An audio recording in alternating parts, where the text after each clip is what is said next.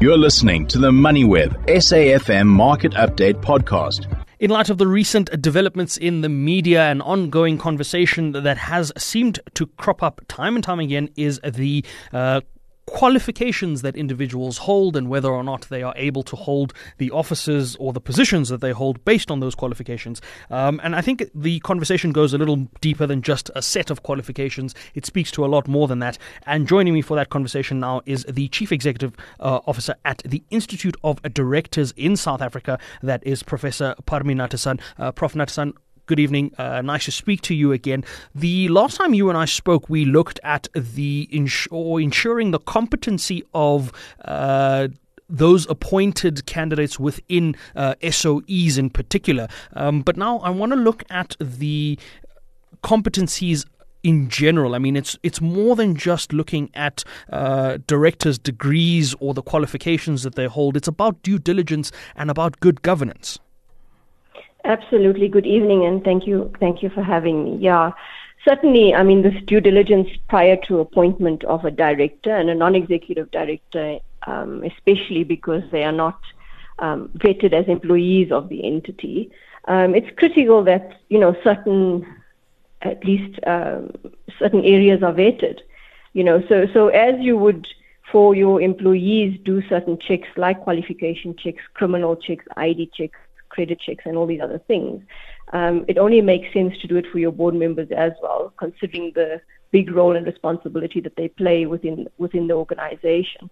But even outside of those standard checks that are done or should be done, I think it goes much deeper for directors. The role of directorship is a complex one. You're making decisions that impact an organization and ultimately the stakeholders of that organization.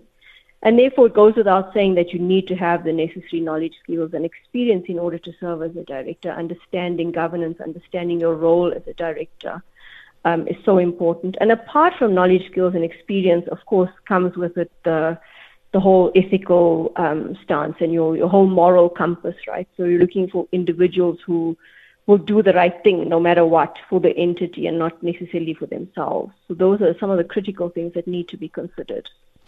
Prof, how important is it from an entity point of view as well? I mean, we touched on the directors and the responsibilities that directors ultimately bear, but the directors also bear different levels of responsibility dependent on the entity. So, I mean, a public entity, for example, there needs to be a greater level of accountability and scrutiny than a private entity because you're dealing with publicly invested funds as well. So, surely it's not just about the actual individuals that are being appointed, but also in the context of where they will sit in the ecosystem that is our economy.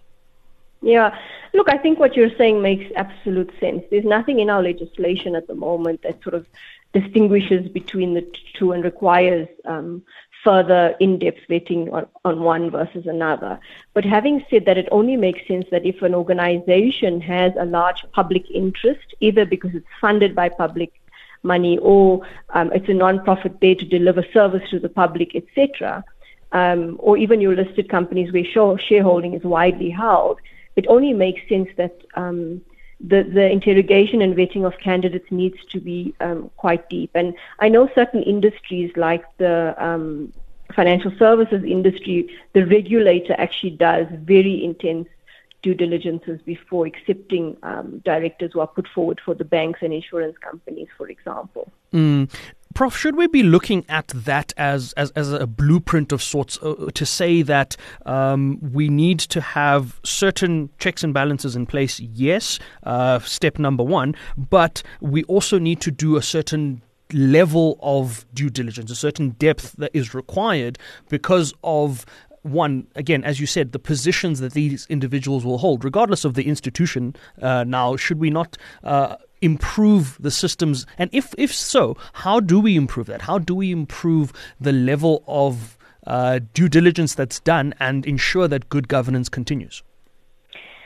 Yeah, I think there is improvement needed, and it's not like the recommendations aren't there, because King 4 already talks about it, where it says candidates' backgrounds should be independently investigated and their qualifications should be independently verified. It's very clear and explicit.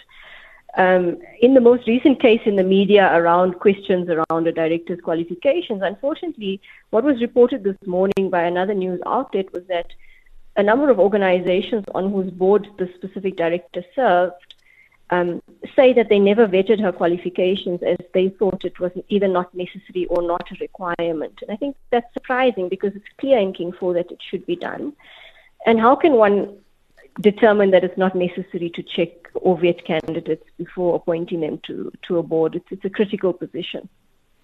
Especially in the context of the public interest that lies with certain positions, but obviously within the King 4 governance and other policies that are in place, these are policies that need to not only be implemented but also educated on, right? I think a part of this sits in understanding the role and the responsibility that you take on as a director, and the reason why policies and structures and statutes like King 4 are in place is to ensure, of course, that you have a detailed understanding of what you're getting into as a director, but also from a company perspective, what they're bringing on in terms of services.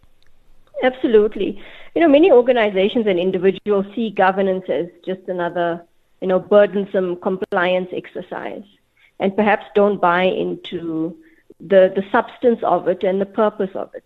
And if you think about the reputational damage that an organization can suffer, if it's found that one of their directors, misled or faked a qualification, it's just not worth it to end up needing to answer those sorts of questions and face the public and face the media.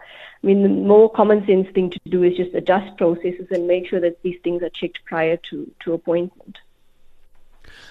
Hopefully those conditions are met and the requirements, of course, are kept in check. Obviously, the governance and the importance of this cannot be stressed enough, and we hope that all those individuals that occupy these positions are properly vetted by the institutions that are looking to employ them. Thanks so much, Prof. That was Professor Parmi Natasan, who is the Chief Executive at the Institute of Directors in South Africa, on the importance of good governance within institutions and the importance of ensuring that individuals go through the proper checks and verifications before being appointed. You've been listening to another MoneyWeb SAFM Market Update podcast, uploaded weekdays at 7 p.m. For more MoneyWeb podcasts, go to moneyweb.co.za or the app and follow MoneyWeb News for daily updates.